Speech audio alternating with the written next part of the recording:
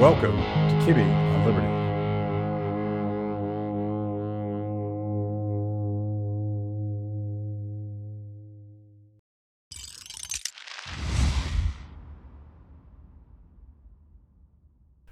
Dr. Ioannidis, Dr. Bhattacharya, this is a super big honor for me to have you guys here. Thanks for being here. The honor is mine. Thank you for the kind invitation. You guys are both professors at Stanford, but it's a little unusual for you guys to be together, right? You guys do different things and work on different projects. Is that fair to say? Pretty much. I think I know Jay for a number of years. We'd worked before the pandemic, but on a couple of projects together. It's during the pandemic where now John is my brother. Yeah. Or Wow. good friend. There's like 3 or 4 of you maybe in the world that agreed. I actually think there were a lot more people that agreed with us than it appears. Yeah. What would they agree on? Because I think that we disagree on a lot of things. We do with Jay. disagree on a lot of things. That's true. I mean, you get 2 scientists together in a room, you'll get 2 opinions. That's the norm. That's pretty normal. Yeah. And expected and healthy. That's right. But it's the consensus around lockdowns, John. I don't think that there actually was a true consensus. There was an appearance of one, but not an actual one. I mean, you wrote a piece very early on in the pandemic arguing that we needed a better empirical basis for deciding whether there ought to be a lockdown. So did I. I think a lot of scientists were thinking that way. I think a lot of us just had no clue what we were facing. At least this is what I felt, that I was in the middle of a situation where we had very limited evidence. The evidence that we had already seemed to have lots of problems. Yeah. We had to make monumental decisions. I fully respect the precautionary principle. So in fact, I was one of the fervent supporters of lockdown, at least for a short term, at least until we found out what was going on. But I think that we were all agreeing that we needed to get better evidence. Yeah. And work with that evidence to try to eliminate both the harm from the virus that was spreading and the harm that we could do from our own actions. At least that's my narrative, but maybe I'm wrong or maybe we disagree. I mean, I think early on, I'm a health policy person, a health economist by training. My first thoughts were on the harms of the lockdown. And so I was fairly skeptical that it was going to be justified. You'd have to have an extraordinary mix of scientific facts to make it justified. But I didn't know whether those facts were true or not. I wanted to know. Just like John, I think, I was uncertain about some key things, like how deadly really is the disease, how rapidly does it spread. I thought we needed to know basic facts like that before we launched into this extraordinary policy we launched into. Yeah, Jay, we talked about this last time, but you're not just an epidemiologist, you're an economist as well, which gives you multiple perspectives to view this. And I just read your article that you published on March 17th, 2020, which I guess is the article that got you in trouble. And maybe one of many. Yeah. Well, maybe that was the first one, but my perspective, and I think we talked about this last time, Jay, was as an economist, I was immediately thinking about supply chains and this infinitely complex process by which people feed each other and take care of each other and heat their homes or cool their homes and all of that stuff. And I didn't know anything about epidemiology. I still don't, although I pretend to now, which is very important. But I knew that you can't just turn off the economy and turn it back on, and this would have dire health consequences. You were worried about data and making big decisions. The way I read that article was we don't have enough information to make such draconian decisions. Is that a fair characterization? I think it's a fair reading, and I think it's important to look at the full article, because sometimes people take one or another phrase or half a sentence or a couple of sentences or a paragraph in isolation, and they tend to create narratives out of this based on what they believe or what their ideology might be. And I think that in such situations of crisis, it's important to try to be balanced, not to delay action, quite the opposite. And action includes collecting reliable data, but revisit actions based on the evolving evidence. There was a lot at stake. We realize that even better now because a lot of things have happened. We have lost a huge number of people to the virus and also to the measures that we took. And we have devastated various aspects of our life. We have devastated education. We have devastated even healthcare. We have devastated the prospects of people who are disadvantaged. So there was a lot at stake. And I think that I'm not saying this to blame anyone. I feel like a complete idiot in terms of how to react in that situation in the absence of data. But it was important to try to keep calm and try to respond with science, with the strengths and acknowledging the limitations of science. Yeah. Give us a little bit of your background. I've sort of launched into this conversation, but why do people, at least before the pandemic, you were considered one of the guys. Like, you knew your stuff, and you're highly cited, high respected in your industry, and suddenly you became a bad guy. But you used to be a good guy, right? Still a good guy. I think I was always a bad guy for some people and a good guy for others. I think this has continued, and I'm proud for both. And I wish well to both people who love me and people who hate me. I think that criticism in science is very welcome. The type of work that I do unavoidably places me in some interface of friction, because some of my work is looking at the reproducibility of scientific findings, at the ability to replicate research, at issues of transparency, at issues of conflicts, at issues of reliability. So very quantitative assessments, sometimes very boringly so for people who hate math and statistics, looking at how likely are different pieces of evidence or different claims of discovery to be correct, and what is the margin of error, what is the margin of uncertainty surrounding our findings. So some of my work, unfortunately, or fortunately, had concluded that there are many areas of scientific investigation that have plenty of room for error. Number one, my own research, Yeah. of course.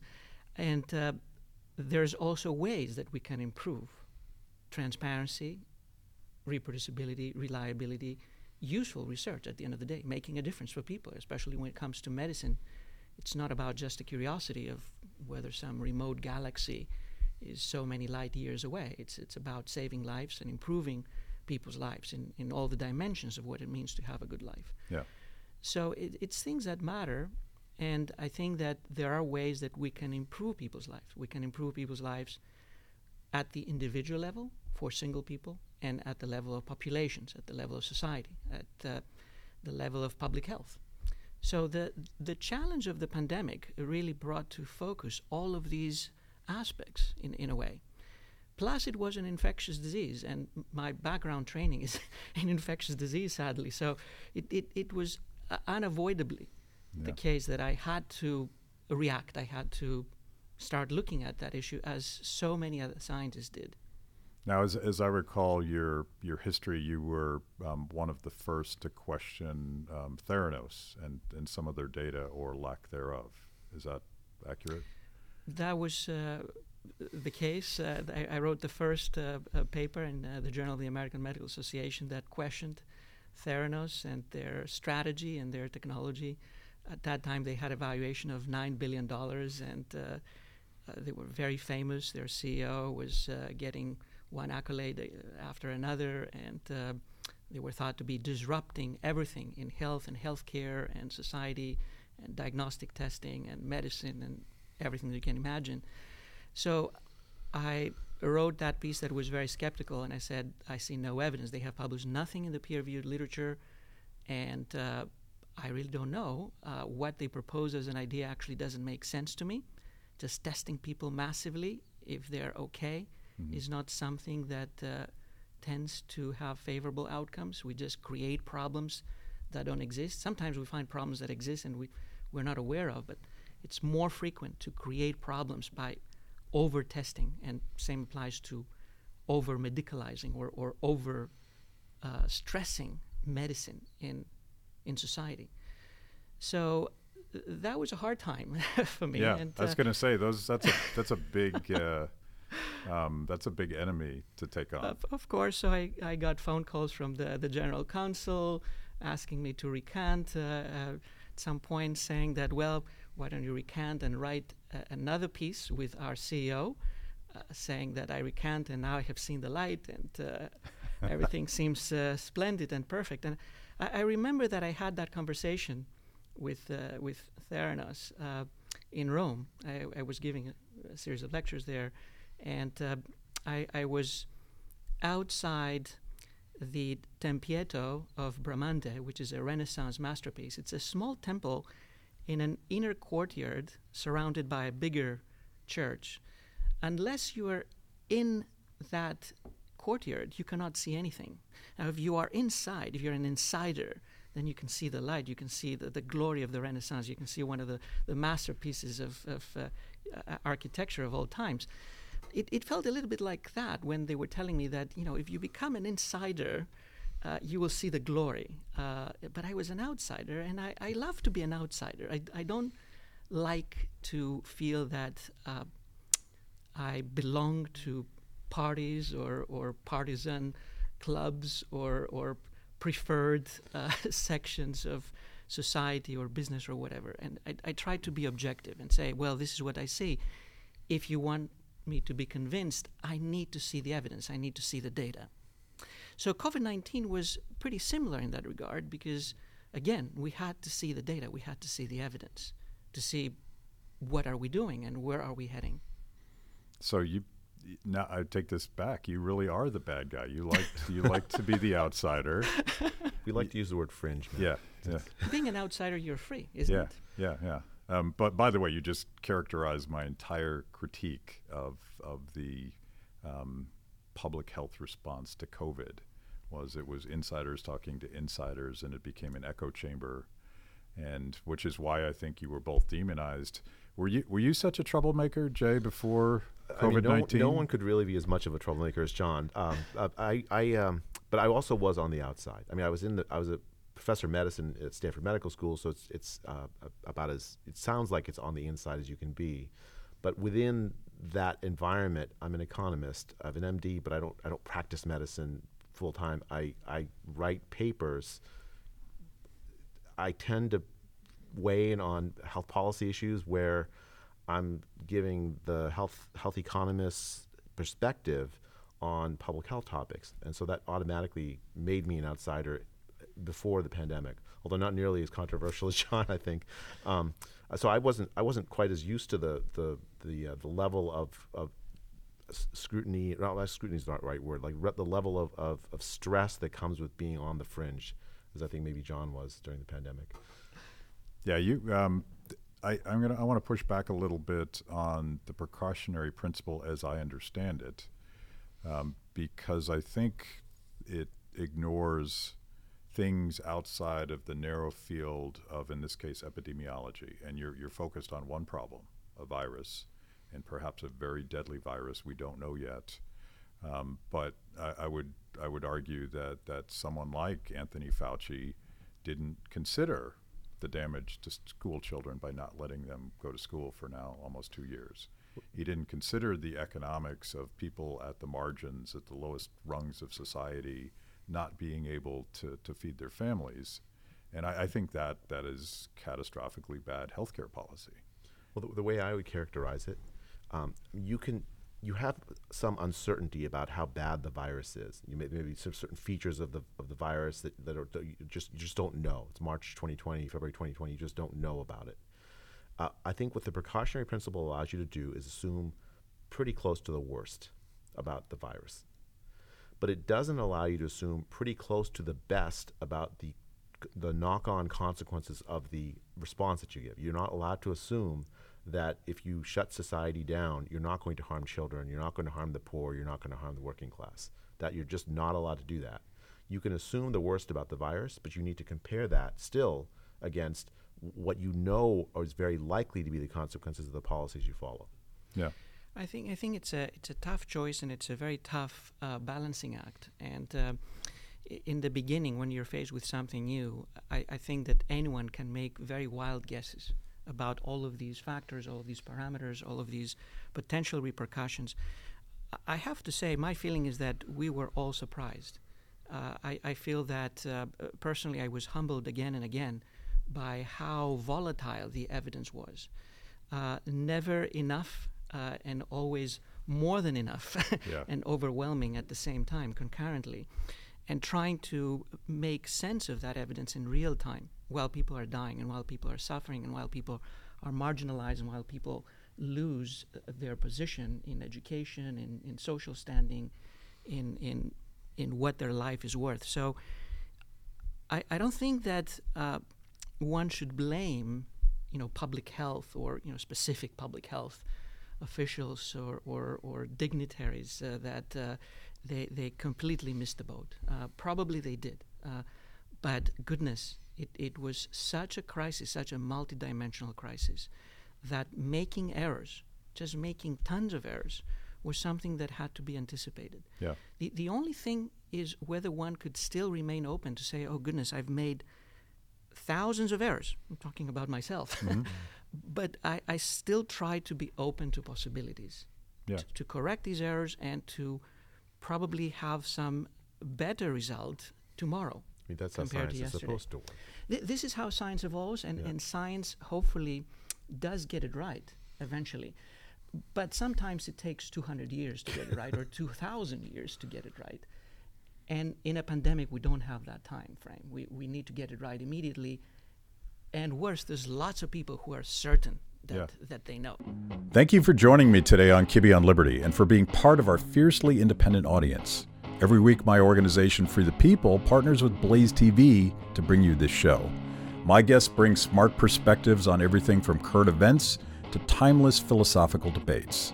If you like what you hear, go to freethepeople.org/KOL and support Kibbe on Liberty so we can continue to produce these honest conversations with interesting people. Now, let's get back to it. Well, it's a trap perhaps to thinking that you have to get it right immediately, and I would not necessarily critique. Well, I will critique individuals, unlike you, but what I'm really upset about is the one-size-fits-all absolute certainty with which the public response was imposed. And I think the credibility of science today would be in much better shape if our highest profile public officials said, there's so much we don't know here, but here's what we think is going on today. I would have preferred a decentralized response instead of when everybody is coerced into taking the same response and it's wrong, it can be catastrophic. I think that we have to be cautious about what is decentralized and what is centralized, because you can have decentralized responses that are run with lack of evidence, just in the same way. Mm-hmm. And they're even more fragmented, and they're even more confusing because someone crosses the boundary of a county, which is just a few steps, Right. and you have a completely different response, completely different rules. People start thinking, well, what is science? Science is telling me to do that, but now it's telling me not to do this. I think the thing is, we did have a decentralized response in exactly that sense, right? Not just the United States, but different countries had Everywhere. different policies, that's just a fact about the way the world is. We don't have a world government that could impose a central one's, and it wouldn't be right. Like the right policy in Bangladesh is going to be very different than the right policy in Santa Clara County, California, and so. I think the idea that you could have a single policy where the world just shuts down for 2 weeks or whatever it is was never realistic. And it was premised on this fantasy about coordination between governments, coordination between public health agencies, and it was premised, I think, on, I agree with you, Matt, too much certainty about certain facts that were not in evidence as yet. Yeah, the example I like to use, everybody likes to pick on now former Governor Andrew Cuomo, but the policies that the government of New York pursued in terms of managing hospital flow, they said basically, if you don't have COVID, you can't come to the hospital. And they were looking at New York City, which at the time was overrun with COVID cases. But that policy applied to suburban Buffalo, New York at the same time. And when I think about a more decentralized response, I want to trust the local healthcare leaders and the people on the ground to particularly when it's as much an economic question about what's your bed capacity and what are the tools you have to take care of people, because what was going on in Buffalo was very different. So I'm more decentralized than you are, because the problems with decentralization may in fact be less so than a completely centralized solution that's wrong. I could use a different term that overlaps to some extent with decentralized. I would say another term would be participatory. So having people participate, having people being convinced or feeling confident that they're not misled, that they know what is to be known, and they have the right amount of uncertainty. And at some point, probably uncertainty is really a lot, and people should just try to deal with it. That sorry, we don't know. As you said at the very beginning, we're trying to learn. We try to do our best, but there's lots of things that we don't know. I think if we do that, then we allow for a maximum share of the population to participate, to share, to care about other human beings. We are all in the same boat.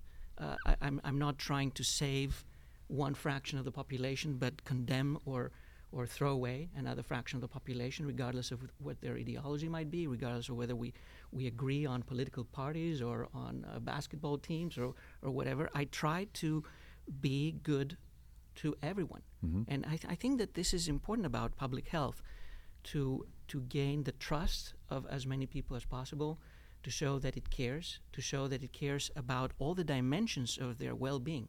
It's not just a single virus, it's all the aspects of their health.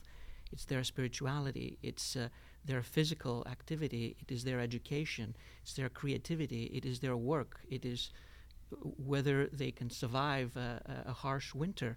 It's lots of things that, unfortunately, we just didn't pay attention to. We just paid too much attention on measuring a couple of things like number of cases, for example, or RT-PCR tests, and left most of public health in the fringe. This is kind of connected to your critique of Theranos, right? So if you're going to be measuring repeatedly in a population of people who mostly don't have the disease, you're going to end up focusing attention on that thing, or you'll get false positives, and it'll create more trouble than it solves. Than it solves. I mean, I think that's especially when all of society decide, like the media, the public health messaging, the fact of the shutdowns, it concentrated everybody's mind on this one problem, and we had to pretend as if none of the other problems that humans face existed. But of course, we know that that's not true. That there's so many problems people have that they need to be able to solve, and it's never right. I mean, it's hard to think of a time when it might be right to only focus on one thing, the prevention of one single infectious disease. Yeah, I wonder if I like the way that you describe in engaging the community in this process, because I assume we're all shocked at the tribal sort of hateful way that there's now two teams, and you're either 100% good guy or you're 100% bad guy, depending on which team you're sitting on. And I feel like this was probably caused by a centralized one-size-fits-all, claiming that the science is settled, I am the science, all these now infamous comments, that pushed people into camps, and that's precisely the wrong way to go about these kinds of very complex, very uncertain. We need to avoid camps. Yeah. People should have their own opinions, and I think that this is welcome in a democracy, but when it comes to public health and protecting our health, we need to be tolerant. We need to respect others. We need to avoid thinking that other people are our enemy. Yeah. And I think that many of the measures that were taken created a sense that other people were a threat, that they need to be avoided. We need to distance ourselves from them. We need to see them as sources of infection. If they have any questions about anything that we do, they're arrogant and they're wrong, and they're weird, and they're conspiracy theorists, and they just need to be dissociated from the body of society. They need to be further marginalized. And unfortunately, I think that this led to marginalizing a very large number of people,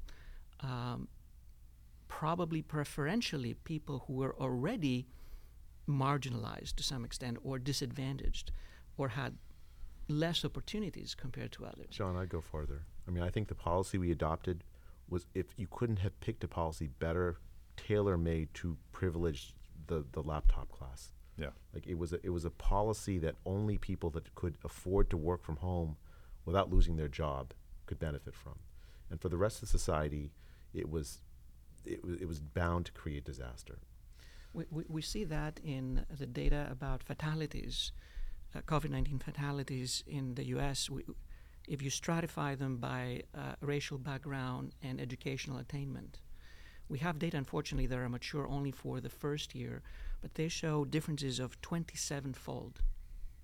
So that was not a pandemic for everyone. It was a pandemic for some people who were sacrificed, and it was probably mostly vacation time for some privileged people who, just continue to get their salaries, continue to do whatever they want to do.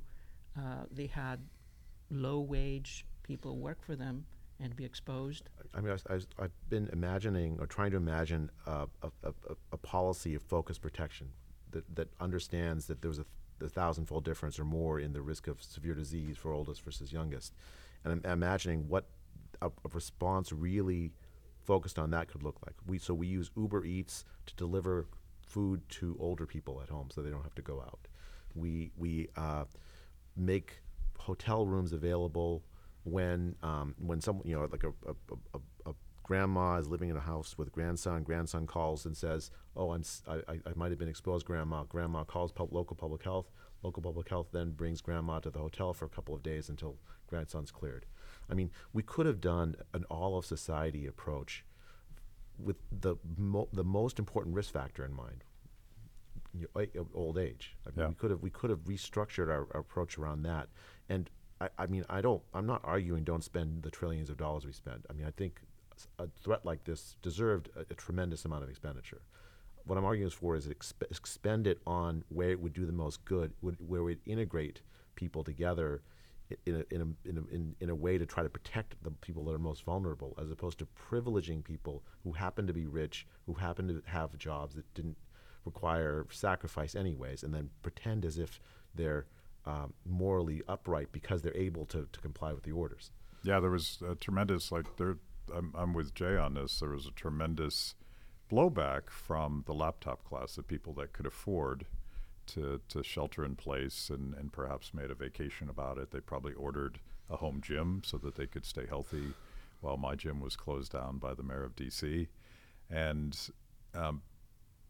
then fast forward to vaccines are available, and I think specifically of nurses, although there's 1,000 examples of this, nurses who stuck their necks out and treated patients early on in the pandemic, probably got sick themselves, developed natural immunity. They were summarily fired for then deciding, perhaps I think quite rationally, if I have natural immunity, maybe I don't need to be vaccinated.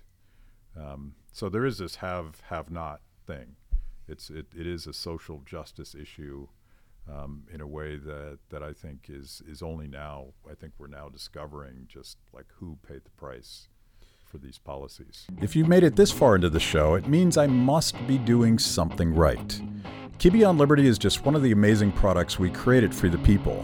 We tell emotionally compelling stories and produce educational videos for the Liberty curious. Our award-winning documentaries personalize all things liberty, independence, creativity, hard work, integrity, and perseverance. After the show, check out our work at freethepeople.org. And if you like what you see, donate to support what we do. That's freethepeople.org. Now back to the show. I think that we try to force a lot of mandates and a lot of actions that the arguments seem to be very convincing, but very quickly they seem to suffer from reality checks. Yeah. And people could notice these reality checks. For example, vaccines, you mentioned vaccines, they were an amazing development, and they were developed so fast. That's really a great victory for science. But we overpromised. We promised that these vaccines will just do everything. They will not only protect people from dying, but they will just stop the pandemic. We will have no transmission, and everything will be fine again. And that was an overpromise, and it was very readily, obviously, discovered by the average citizen that Yeah. was not the case. Yeah. So when we promise too much, or when we say more than is our share of evidence to say, we run the risk of losing a lot of people to that common effort. Yeah. And for public health, this is a disaster. It's not like science, where it's okay to have people have very different arguments and very different perspectives and all contribute different kind of aspects to a joint argument. In public health, you don't want to get people to become angry. You don't want them to say that I don't believe in science, that I have been fooled, I have been mistreated, I have suffered because of science. Science is the best thing that can happen to humans. How can we let it be used in such a horrible way? Yeah. You said something earlier I want to go back to because I think it's so essential. And Jay, you and I spoke about this last time. You somewhat jokingly say that your entire career is a series of failures.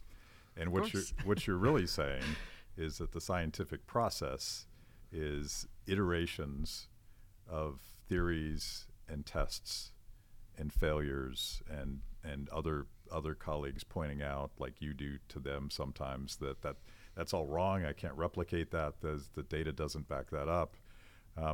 That is the scientific process properly understood. That you're struggling constantly to try to figure out how the world actually works, which gets to your point about these vaccines are a miracle, and if you take it and you do what you're told, you will never get sick and you will never get anyone else sick. Well, there was no evidence to back that up at the time, so they made a political statement that has absolutely undermined the credibility of science and public health. This is very sad. I think that eventually it ended up giving arguments to anti-vaxxers, and I think that we can have repercussions that go way beyond the pandemic. Different mandates, even if they're about things that we know for sure, with an asterisk also, but with very high certainty that they're going to be fine. They may help us for a little while, but they create a legacy of resistance among a number of people who just cannot work with mandates. I mean, I think the example of Sweden comes to mind, right? In Sweden, they did not mandate the COVID vaccine, and yet they had tremendously high uptake. It's a measure of the trust that people have in Swedish public health. When they made errors, they admitted it. When they course corrected. There's a deep trust between the people of Sweden and the public health agencies because they didn't feel like they were being told noble lies. The contrast with the United States couldn't be greater, right? The public health authorities in the United States have lost the trust of at least half the people, maybe more. And it basically means that public health cannot do its job. Just like John said, it needs to be able to reach nearly everybody, be trusted by everybody. When you have a mandate, in my view, that mandate is evidence that public health has already failed. Yeah, and also the rhetoric of parents that didn't want to vaccinate their 4-year-old were called anti-vax, and it might have been completely something else, as in, I'm not sure this makes sense for my child. There's very little evidence that my child will get sick. We don't have enough data to know how this will affect my child in the long term. And getting back to the tribes, that mom is now an anti-vaxxer, and she's not at all. But the rhetoric might actually push her to start questioning the entire paradigm of vaccination, and that seems dangerous as well. I think that it comes back to that balancing act. Yeah. How do we communicate with people without insulting them and without making them feel that they're threatened by the evidence? The evidence is going to help us, not threaten us. And vaccination in children, some of the best work was done by amazing colleagues at Stanford. So I'm very proud that I'm in a university that has generated evidence on vaccines and on many other aspects of the pandemic. But when it comes to applying that evidence to real people, it's a very different thing. And you need to respect people. You need to inform them. You need to tell them what we know and what we don't know. You need to acknowledge whatever uncertainty there exists. I cannot tell you what will happen 20 years down the road, of course. But reasonably thinking, I don't think that it will be a disaster. I can try to give you some sense about what are the benefits and what might be the potential risks and the uncertainty around them. And then you can decide. I think if we had done that, probably we would have had a better result in the short term and also a more secure legacy for public health in the future. I mean, clearly, unfortunately, in our country, we had horrible outcomes. If you look at excess death calculations, probably among the 35 high-income countries that have the best data on deaths, probably the U.S. is pretty much at the top. Why? I think it's a composite of that failure on multiple levels. Sweden, had its nursing homes devastated in the first wave, but overall, if you take 2.5 years, they have a death deficit compared to pre-pandemic years. They have fewer deaths compared to what they had in quote-unquote normal years. The same applies to about 10 out of the 33, 35 countries that we have the most reliable data. But the U.S. is so way off. And why? It's not a recent problem. It's a chronic problem. The U.S. was different even before the pandemic. Mm-hmm. All the other high-income countries were improving their mortality rates over the last 10 years. From 2009 to 2019, they were going down. They had fewer deaths. If you adjust also for the aging of the population, you still see that there's declines in mortality. The U.S. did not have that. We were pretty much stagnating. We had a chronic problem with our public health. We could not convince people, for example, that obesity is important. We have tremendously high levels of obesity in the population, among the highest, if not the highest in the world. We have lots of people who are disadvantaged, lots of people who are very poor, lots of people who have poor access to care, lots of people who are just suffering every day, but they're not visible to most of us. And they're a very easy target for any infectious disease, for any disease. And these are the people who mostly died during these last 2.5 years. It was a massacre revealing our chronic problems that became acute in the setting of the panic and the crisis that we could not face because our public health had not been up to par.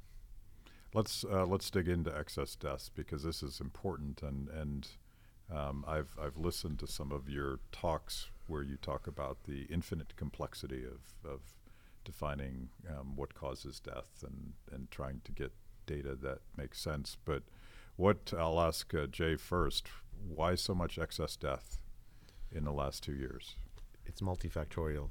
I mean, it's very difficult to pin on one thing. Certainly COVID played a role in the excess deaths. But we're also seeing excess deaths in young people who are not particularly subject to COVID in the United States. High levels of, we had an opioid epidemic before the pandemic that continued and accelerated during the pandemic. We had excess deaths from if you look outside the U.S., from hunger.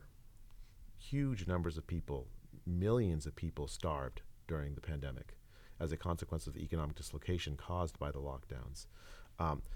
We had in the United States and elsewhere levels of anxiety and depression that are, I think unprecedented in modern times, at least in peacetime. And that also plays a role in it plays itself out as excess deaths. I guess I can't answer the question because I don't know the data. I don't think we know the data from the data exactly parsed out what caused what. But at the end of the day, I think what we'll find is some of it COVID, a lot of it extended harms of lockdown.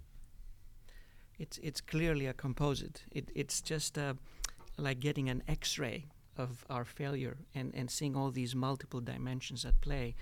And I think that we need to be very careful to revisit objectively and see exactly what happened and where we lost so many lives, because clearly the U.S. failed in big ways during these last 2.5 years. Actually, I do think that some of it is it revealed our like the inadequacy of our social safety net to stress. A lot of the people that were at the bottom of the income distribution that didn't have good jobs, couldn't take sick leave when they were sick, couldn't really. I mean, they had to make the choice between leaving their kids home alone on Zoom or going to work because they're essential workers. They couldn't just take time off. I mean, a lot of that has been revealed as a major problem for the underclass in the U.S. for the poor in the U.S. And I think if you tie all of that together, what you see is like I said before, a policy that's just almost tailor-made to privilege the rich, the laptop class. It's just, and the fact that public health, Foursquare, put itself behind such a policy, to me, is revealing. It's really revealing. And I think if public health is ever going to gain the trust of the American people again, it's going to need to address that fact. It's going to need to acknowledge that it made that kind of instinctive error in favor of the privileged over the poor. Yeah. My understanding, and correct me if I'm wrong, but until quite recently, discussions about sweeping lockdowns, aggressive lockdowns, the kinds of things that China is still trying to implement, was broadly rejected by the public health community for what I would think are obvious reasons. Everything that we're talking about here, the collateral damage, the human damage, and yet almost overnight, lockdowns became the only acceptable solution. Why do you think that happened? It's very hard to say, and I think that it was not one person who made that decision. I think that it was a coalition, and it's not an organized coalition, of lots of people who were scared, who were in panic. Some were probably clearly thinking, but with no data. Mm-hmm. So if you have lots of people who are in panic, lots of people who are not thinking, and lots of people who are thinking but with no data, you have a perfect mix that you can make decisions that are catastrophic. And I think that this is what happened. As I told you in the very beginning of our discussion, when lockdown was proposed, I was among those who said yes, and we have no clue. Let's do it until we find out what we are dealing with. But really, we could get the data within just a couple of weeks to see what kind of virus we're dealing with, how rapidly it's spreading, what kind of risk stratification it had for different people in different age groups. So you were thinking they were serious when they said 2 weeks to slow the spread? Well, I think that once you start that, there's no obvious end. Yeah. There's still... Particularly politically, like if you've taken that step... There's lots of people who have secondary gains and secondary aims and secondary thoughts about what it means to prolong that. Mm. And it can easily get prolonged to 2+ years. In China, it's still really the dominant strategy. It's not a single person. I think that you have really a mass reaction of both population level and scientific clans who organize around some particular way of thinking. Mm. And in the absence of solid data, you can easily justify everything. So in the early days of the pandemic, because we had limited hardcore data, we had tons of mathematical models. Yeah. I run mathematical models myself. Probably mine are among the worst. But mathematical models are wonderful. I love them. But they're a little bit like trying to have a sketch on a sketchbook. Well, real evidence is the Capella Sixtina. And somehow we thought that these little sketches could be sold as the Capella Sixtina, or if not Michelangelo, at least Botticelli. So they were not. And we were seriously misled. A mathematical model, unless you're really very serious and very tough with yourself, you can make it work and show you right all the time. Get the result that you want to see and the inference that you want to see. Yeah. So I think that we just depended a lot on that. Politicians and policymakers had no clue on what is a mathematical model and what is a randomized trial, for example. They were both weird scientists. The mathematical modelers were a bit more weird. They sounded a little bit more fancy. So maybe we should believe them rather than those who want to get more rigorous evidence. I'm doing some guesswork here. Yeah, but there was a literature on this, John. So there was a paper in the Proceedings of the National Academy of Sciences in 2020, actually, that the theme was policy contagion. Right, one country copied another after another, and there's this element inside policy making. If you're a politician, you don't really, you look at the evidence, you're like, this is too complicated. It looks very risky no matter what I do. It's just easier, less risky if I just do what everyone else is doing.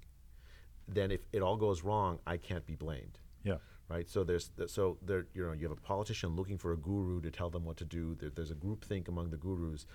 People look at China and, oh gosh, it's January 2020 and they've solved the pandemic with a month lockdown. That idea, the mathematical models come out, the idea spreads among a relatively small group of people. Yeah. Who then tell the politicians, look, if you don't do this, you're going to kill 2 million people in the United States, 500,000 people in the UK, whatever the models say. And then they say, okay, if I don't do this, I'm going to get blamed for 2 million people dying. It's safer if I just do this. Even if it goes wrong, at least I did the right thing. I think that you need to take into account the fact that in every democratic country you have people who say something and people who oppose that, but by definition. So the defensive approach is to just do the maximum, because in that way probably your opponents will have fewer opportunities to say that you didn't do what you were supposed to do. The second problem is that you can have scientists who know a lot, they're tremendously knowledgeable, or give the sense that they're tremendously knowledgeable in their science itself. Right. And scientists who are very reserved, very skeptical. John Ioannidis, most of my published research findings are wrong. I'm going to tell you about uncertainty. I don't really know. So, who is going to be more favored by a politician or a policymaker who wants to act right away? John Ioannidis, who doesn't know anything and he's an idiot? Forget it. I will take this guy who's science himself and he knows everything about science and society and public health, and he's our savior. So I think that it's unavoidable. Science, if you want to do it right, it takes some time. Yeah. It takes some thought. At Kibbe on Liberty, freedom is a lifestyle 24/7, something you live and breathe and wear every day. If that describes you, you need the very best Liberty swag in the market today, just like this shirt I happen to be wearing. Go to freethepeople.org/KOL and check out our exciting merch. You too can love Liberty and look cool. You probably know this infamous exchange between Matt Ridley and Neil Ferguson early in the pandemic, talking about the Imperial College model.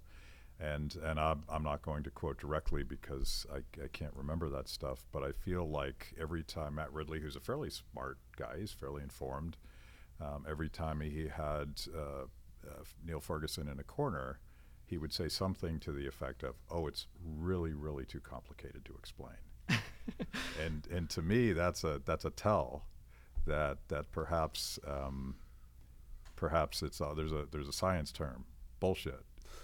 I don't know, but this gets to the modeling question. And this is your thing, and I want to get into this. And you don't need to pick on the Imperial College model, but that infamously came up with those massive numbers that scared politicians into doing the most risk-averse thing politically.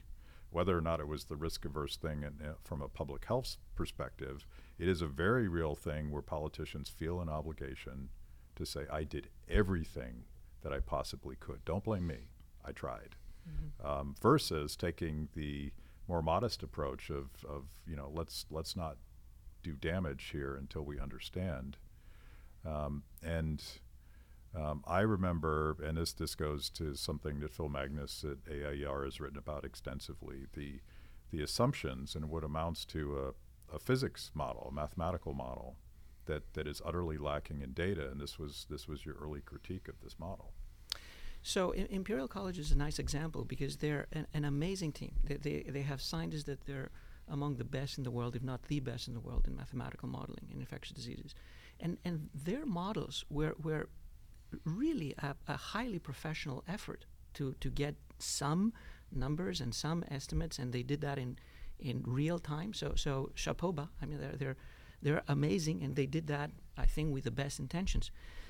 An asterisk, though, is that their model that was the most famous one, and that eventually suggested that we need to go into lockdown, and then their same line of work estimated that by lockdown, just in the first wave, we saved more than 3 million lives in Europe alone.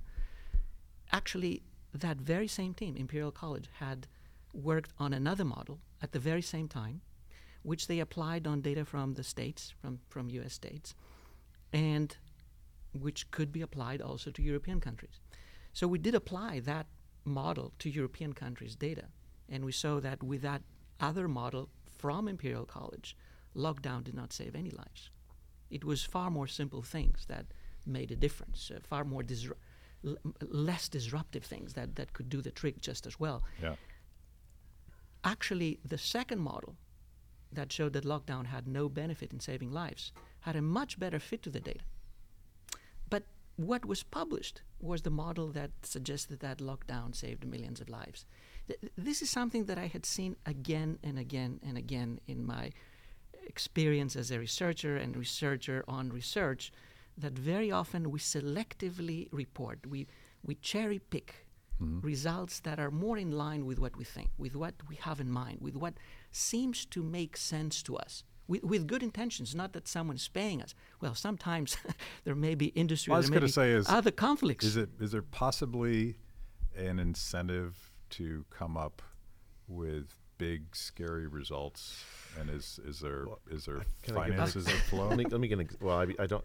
I think yes, but let me just give you an example of what happens when somebody tries to say, well, let's slow down and think about this, right? So my colleague Sunetra Gupta at Oxford University, with whom I wrote the Great Barrington Declaration, she wrote a beautiful paper. She's a mathematical epidemiologist. She wrote a beautiful paper in March of 2020 about the modeling, and in particular, her model is kind of a meta model where you can it incorporates many possible models, and what she found was that you could have one of two things that are consistent with the data in March 2020. Either the disease is fairly widespread, but not very deadly per person, with the same age gradient, or it's not that widespread and incredibly deadly for the people that are infected, but slow to spread. Both were possible with the data that were available in March 2020, according to this meta model that Sunetra Gupta had come up with, and her team had come up with. The Imperial College model, and so many of the models that got all the attention, assumed, in the absence of the data, that the world was like a very deadly disease that had spread relatively slowly, not a disease that spread very widely that wasn't very deadly. The truth, I think, turned out to be somewhere in between. It wasn't Ebola, but at the same time, it wasn't the seasonal flu. As I recall, it also assumed that people faced with radical uncertainty and the threat of a unknown and potentially very deadly disease would not change their behavior one bit.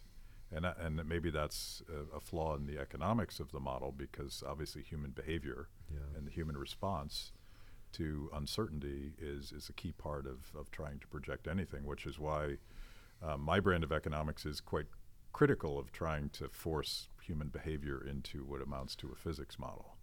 Human behavior is very difficult to model, and it can play tricks with us all the time, especially in models that end up being too deterministic. And I think that we've learned that the hard way during the pandemic. We knew that. Yeah, I worked but on models I like think that that we learned it in a very nasty way during the pandemic, when all these models started to collapse one after another. And eventually people just decided that, maybe we should scale back in terms of what we can do and what we can predict. Yeah. Maybe just a week or two at the most. And maybe we should just join forces instead of having just one team, even though they might be the best scientists in the world. Just have multiple teams, compare notes, and make their predictions, and then see how well they perform after 1 or 2 weeks, and then calibrate again and again and again. So we've learned the hard way that there are things that we cannot predict well, that there are things that are out of our control, that there are things that we cannot anticipate, that especially when it comes to human populations, they're free people, and they can behave in ways, hopefully, that we cannot fully control. Yeah. Well, I mean, I think like that human behavior aspect of it is absolutely central to models. That's actually a major theme of some of the work that I worked on before the pandemic was this response to the fear of infectious disease. Like what do you do in that context? And of course, what you do depends on your resources, how scared you are. Someone who has the capacity to lock themselves down because they're scared, you don't have to tell them, you don't have to force them to lock down, they'll just do it. Someone who you tell to lock down, you could have to keep your kid home from school, even if they're scared, they won't be able to do it because they care more about their child than they care about the virus. They'll go out and work and try to and get sick, even though they're vulnerable because they need to feed their family. I mean, those kinds of complexities, it's very difficult to put into those models. But if you don't, you're going to overestimate the effectiveness of a formal lockdown, and you're going to misunderstand the distributional effects of the policies you end up putting in place. It's a form of scientism, and we talked about this, but scientism is a term that Frederick Hayek came up for critiquing economists that wanted to take some of the tools of the hard physical sciences and apply them to human behavior. But I feel like we've gone even further, and when I'm looking at critiques of the modeling, it seems to be almost pretending that there's a certainty to this process that absolutely doesn't exist in the physical sciences. That seems dangerous, and it gets to this point of undermining science itself, this beautiful process. The reason that we're probably all still alive at this table is science. And we've just done so much damage. But, the thing is like take that Imperial College model. It could have been used in a really pretty way, right? Instead of using it to scare the living daylights out of everybody, it could have been used to say, okay, well, what are the key uncertainties? Like what do we need to learn immediately so that we can design our response better? It's the same mathematical structure. It's the same paper even. Maybe without the urge to lock down at the end of it, and that it produces something very constructive. It could have been used that way, but it wasn't actually used that way. It was used in a very different way. I want to play the devil's advocate, though, because that might be a scientific approach, and for policy making and for decision making, people who are not scientists will make the decisions, and they cannot tolerate uncertainty. So it could be that scientists are trying to communicate uncertainty, and then the policymakers see that no, this is trivia. I don't want to hear about that. Just tell me what to do. Just give me a number and tell me what to do and how to act. And then on top of that, you have other entities who see that the crisis is happening, and they try to take advantage of it. For sure. And that could be every single person trying to get advantage for their own benefit, and there's nothing wrong about that. I want to save my life, and I want to prosper, and that applies to every single person on planet Earth, for 8 billion people. And then you have entities with other types of conflicts who also want to make money, or who want to become more visible or more prestigious, or get more clients, or find a way to support whatever they do.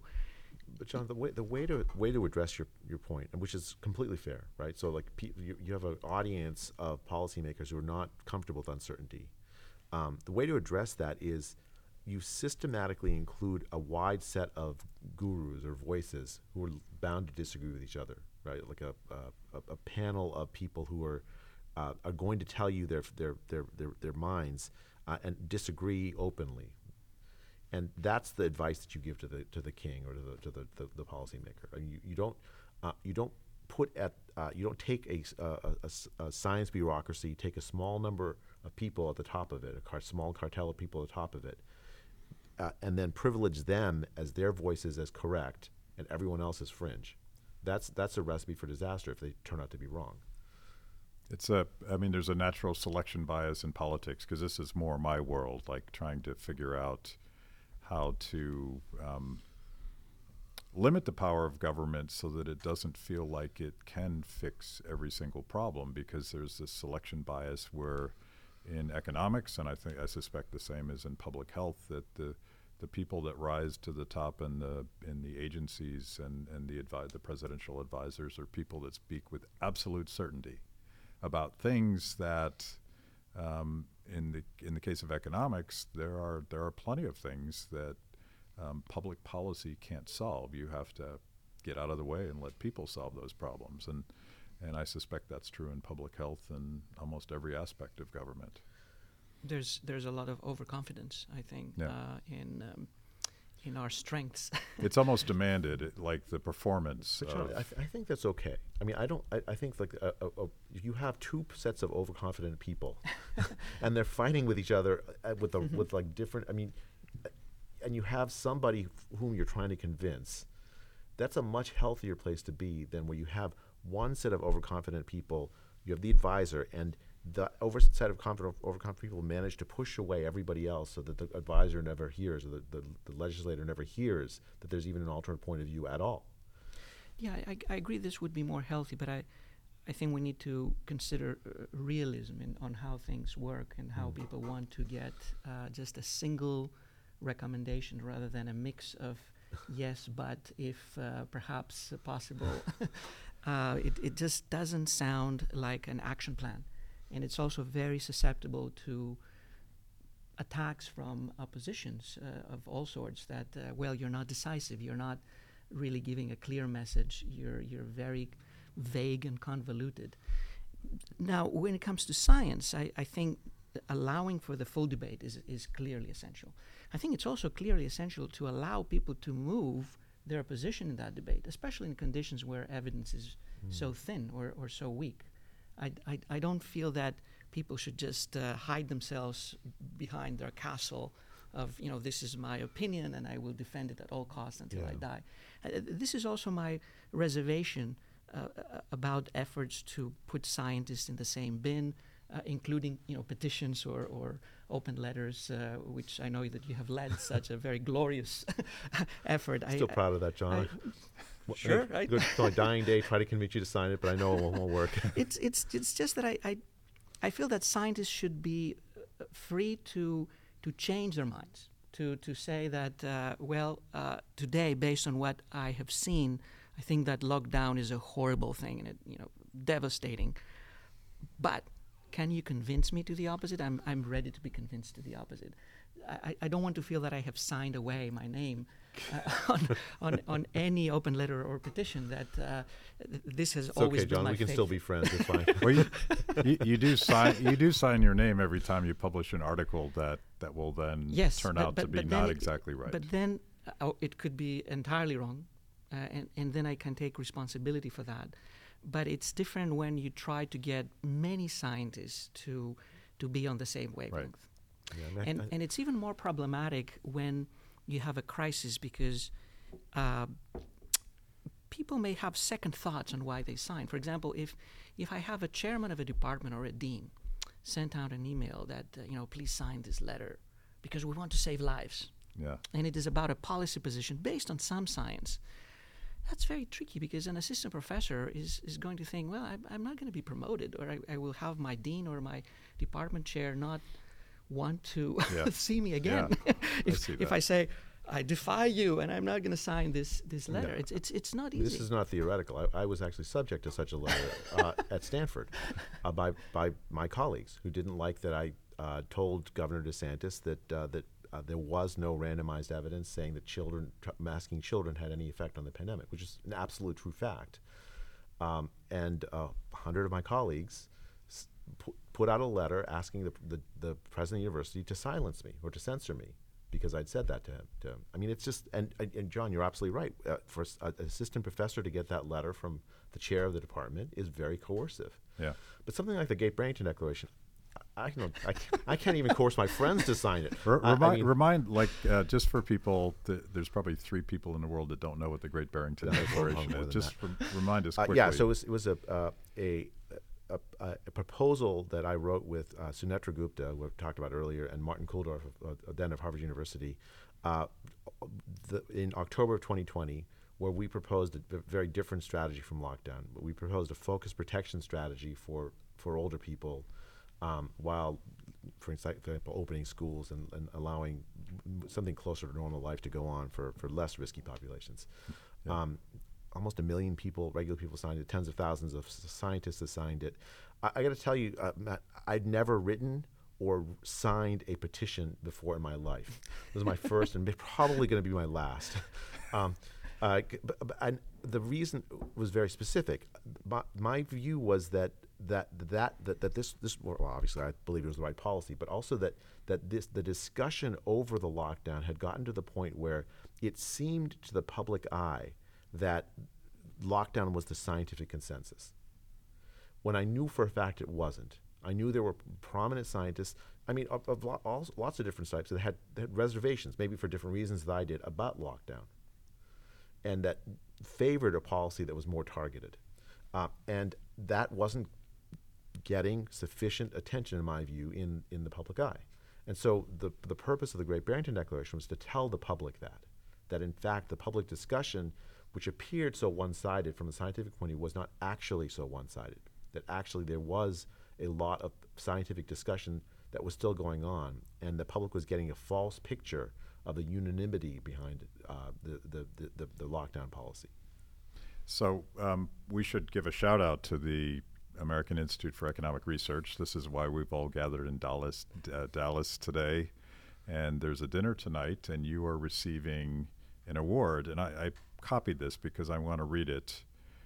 You're winning the Harwood Prize for Intellectual Courage, which is given to an intellectual leader in any field of study or profession who exercises unusual courage in standing up for what is true under difficult circumstances. And I want to wrap up this conversation by first congratulating you. Thank you. And second, I've heard both of you talk about this before, but give us a sense for the price. This was not fun. They went after you. They went after your family.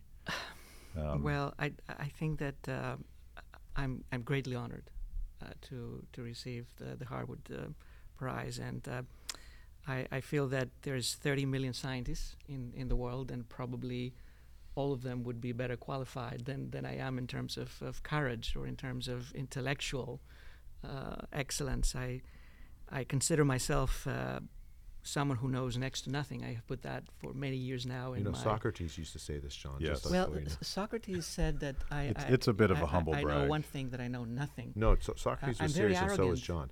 I'm very arrogant. I say that I know next to nothing. So maybe I know little bits and pieces here and there. And in terms of courage, I don't feel that I'm a very courageous person. I'm afraid of the flu every winter. I try to avoid it. Usually I get it just as well. And if I do get it, I'm a horrible patient. Even with a minor flu, my wife can tell that I don't really tolerate it that well. But I think that probably people thought that I have been a maverick in coming up with some ideas that perhaps many of them were wrong, and sometimes maybe some were correct, to question different things, to question possible mistakes, prominently my own mistakes, and try to correct them. I really feel that science is that wonderful iterative process that defies dogma and tries to get things right, and eventually tries to get things right to help people. Okay, I really don't care about the price of death threats and all sorts of attacks that I have received. Are you still getting death threats? Not today. Not till this show publishes, I suppose. Okay, can I think I found finally something where I deeply disagree with John. Courage is something that is a quality of character that comes from of countless decisions and actions taken over a lifetime. I don't know of anyone more intellectually courageous than John. It's been an absolute honor to be able to work with him. Yeah, I mean, I think the key thing is somebody who's willing to say, this is what I think. This is what I don't know. This is what I don't know of a better example of that kind of courage than John. Because in this environment where we're asking for the guru, we're asking for the person that's always right, what you're going to get from John is, here's what I think I know. Here's what I think we should do to improve that knowledge. And then when it comes out that there are parts that he knew that was right and parts that he knew that wasn't right, he'll tell you that. And I've seen that firsthand. I see myself mostly as an idiot. And idiot is a Greek word. It means what is, of course, well known in English, someone who's completely a fool. But also in ancient Greek and in modern Greek is the person who follows his own personal, private path, unperturbed by the sirens and by pressure and by declarations or ideologies or outsider and insider Yeah, forces. I was going to say your metaphor, I think, explains the mindset of potentially being corrupted by being inside. It'll cloud your judgment. So Sometimes. I'm going to call myself an idiot now. That sounds like a good thing. Yeah. Thank you both. And quickly, Jay, where do we find your work and the Great Barrington Declaration and all that good stuff? So for the last year, I found myself on Twitter, which is, after a lifetime of telling my assistant professors not to join Twitter, I find myself on Twitter all the time. So I'm Dr. D.R.J., just the letter J, Bhattacharya, Bhattacharya on Twitter. How about you, John? I have no social media. I love people who are so smart. That's why you're smiling right and now. Wise. But John has published 60 papers during the pandemic? I've polluted the COVID-19 so literature you with can about find 60 peer-reviewed papers. You can find them on a special page on my Stanford web profile, along with more than 1,000 other papers that I have polluted the rest of the literature. So really horrible. But whoever is interested, yes, they can take a look. And the American Institute for Economic Research has a nice write-up of you on their website, and you shouldn't read it because you'll be embarrassed by it. So thank you both. This has been fantastic. Thank you, Matt. Thank you, Matt. Thanks for watching. If you liked the conversation, make sure to like the video, subscribe, and also ring the bell for notifications. And if you want to know more about Free the People, go to freethepeople.org.